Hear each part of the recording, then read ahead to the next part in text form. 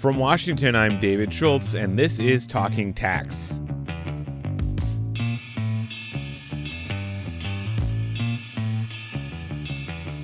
So last week, you may recall, we heard from some Bloomberg tax reporters about what the IRS has on its to-do list for 2023. We're going to stay on that theme this week, but this time we'll be hearing not from journalists, but from a tax professional. Niles Elber is a member at the firm Kaplan & Drysdale, past chair of a committee at the ABA's tax section, and a fellow at the American College of Tax Counsel. He's keeping a close eye on the $80 billion infusion of cash that the IRS will be receiving and what that will mean for taxpayers.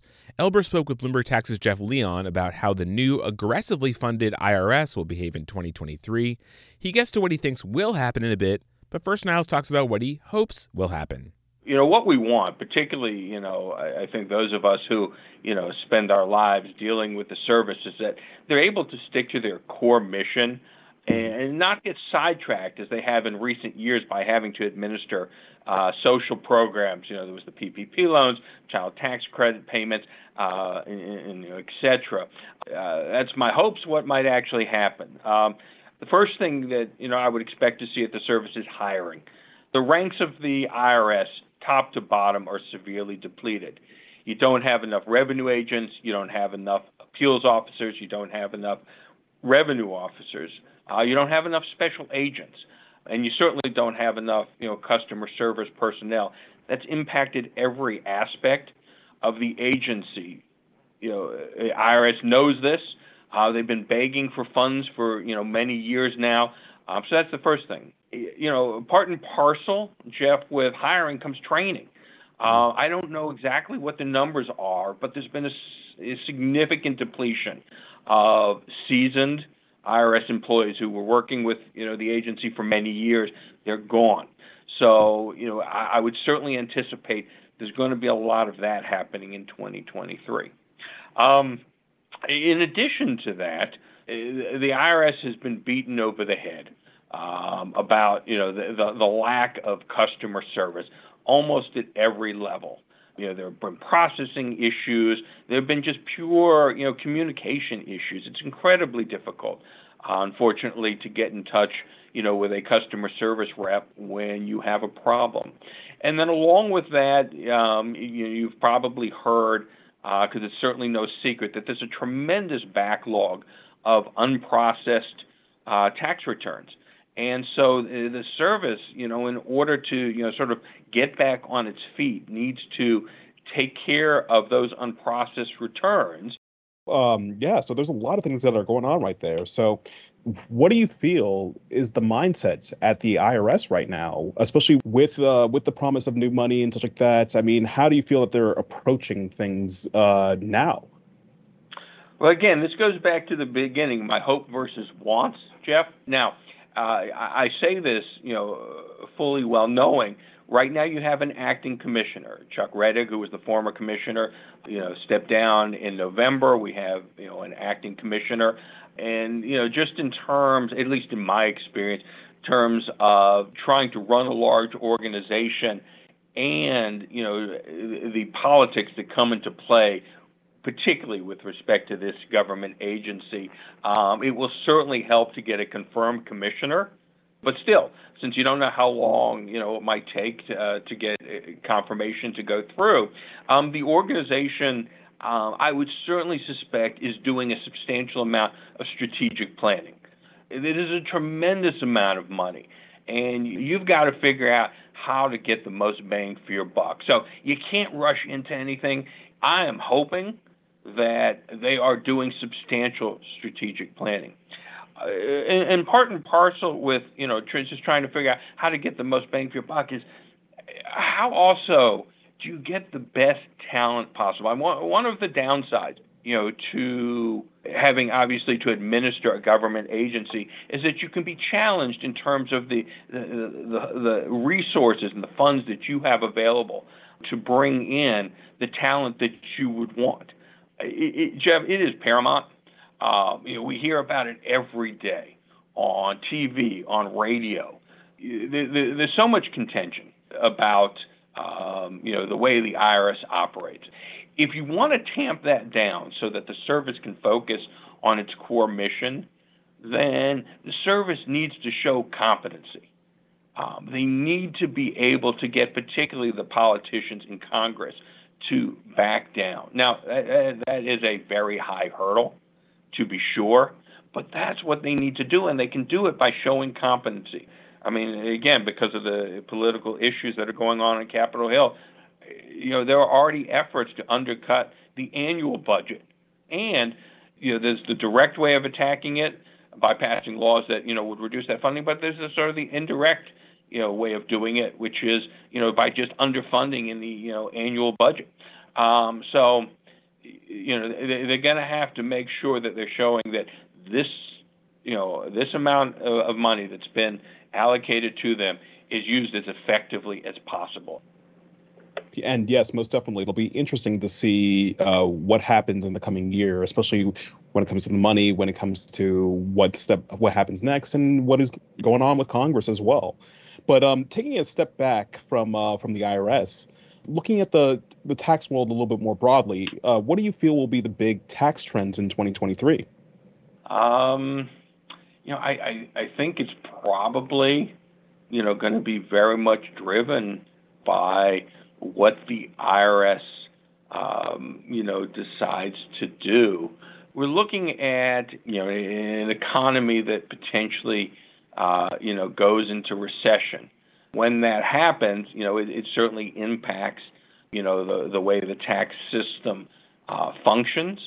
There isn't necessarily, although I can't say that, tax planning ever necessarily stops. If, people aren't looking to, try to find a way to offset or reduce, income or gains, then, tax planning itself can, ratchet down. There's not an insignificant amount of litigation, that's going on right now that may have some impact on various aspects of the tax system. Take, for instance, say, taxation and reporting of offshore assets.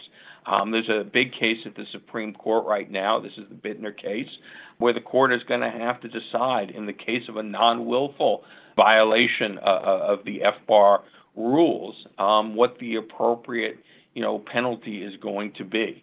There's also a lot of litigation going on in the area of the Administrative Procedure Act.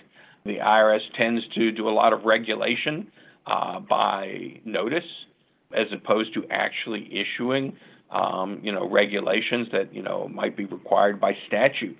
So, I think that's going to be something we haven't seen. There are always tax cases, and the tax court, is fairly busy. But I'm not sure that we've seen the volume of significant, cases.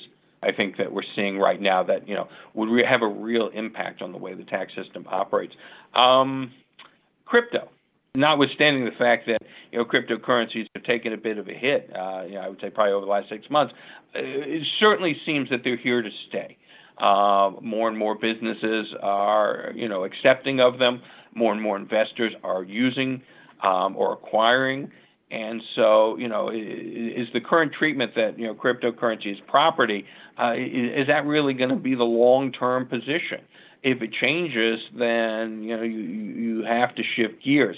So those are certainly trends that I think we're going to see, in 2023 that, are going to be important to, large numbers of taxpayers, and they're important to taxpayers. They're certainly going to be important to the government. As well, looking towards the new year and everything like that, is there anything else that you'd like to mention that maybe we haven't covered? Well, I think, if we can talk just about enforcement for a moment, Jeff. Enforcement is incredibly important aspect of the tax system. I may be a tax lawyer, I may be a controversy lawyer, I may defend people who didn't pay their taxes. It doesn't mean I don't believe that everybody should pay their fair share so that the system properly operates. Now, there are certain steps the service has to take before it really is fully functioning. So, what we're going to see and what's going to hit the news, particularly the tax press, it's going to be things like the conservation easement cases or captive insurance arrangements or, promoter examinations, which sort of go hand in hand with one another. The service is going to want to make headlines where it can with crypto-related type criminal cases, and again, they've been pushing for a while employment tax cases, and I don't expect there's going to be any letdown there. Going back to again my theme of hope versus wants, it would be nice to see the service in a real way move back towards domestic legal source type tax cases. We're talking about scams, embezzlement, just sort of garden variety fraud, because you don't see a lot of that, and when it goes unchecked, people will do what they will do. They will continue to go after tax preparers in criminal cases, because for every tax preparer who's investigated, prosecuted, and ends up going to prison, there are often thousands and thousands of individual taxpayers who no longer have a means of underpaying their taxes.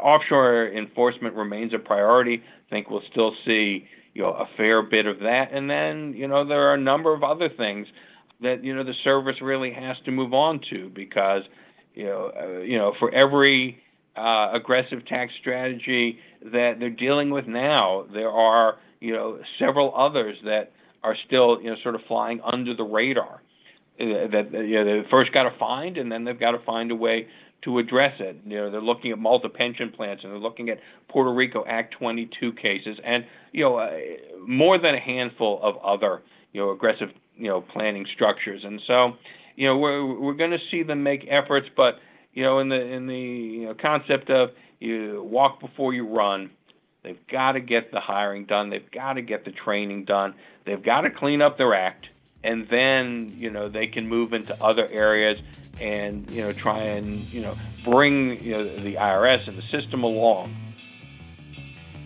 That was Kaplan and Drysdale's Niles Elber speaking with Bloomberg tax reporter Jeff Leon. And that's it for today's podcast. You can find up-to-the-minute news and the latest tax and accounting developments at our website, news.bloombergtax.com. That website, once again, is news.bloombergtax.com.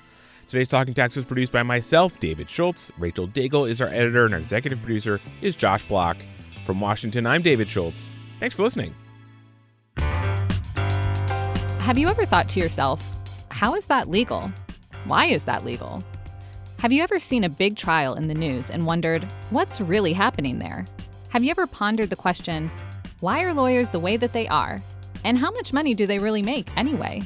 These are the things we live and breathe over at On the Merits, Bloomberg Law's weekly legal news podcast. On the Merits looks into the biggest stories playing out in the legal industry right now, and we feature the finest journalists covering the biggest legal stories from across the Bloomberg Law newsroom. You can hear it wherever fine podcasts are found.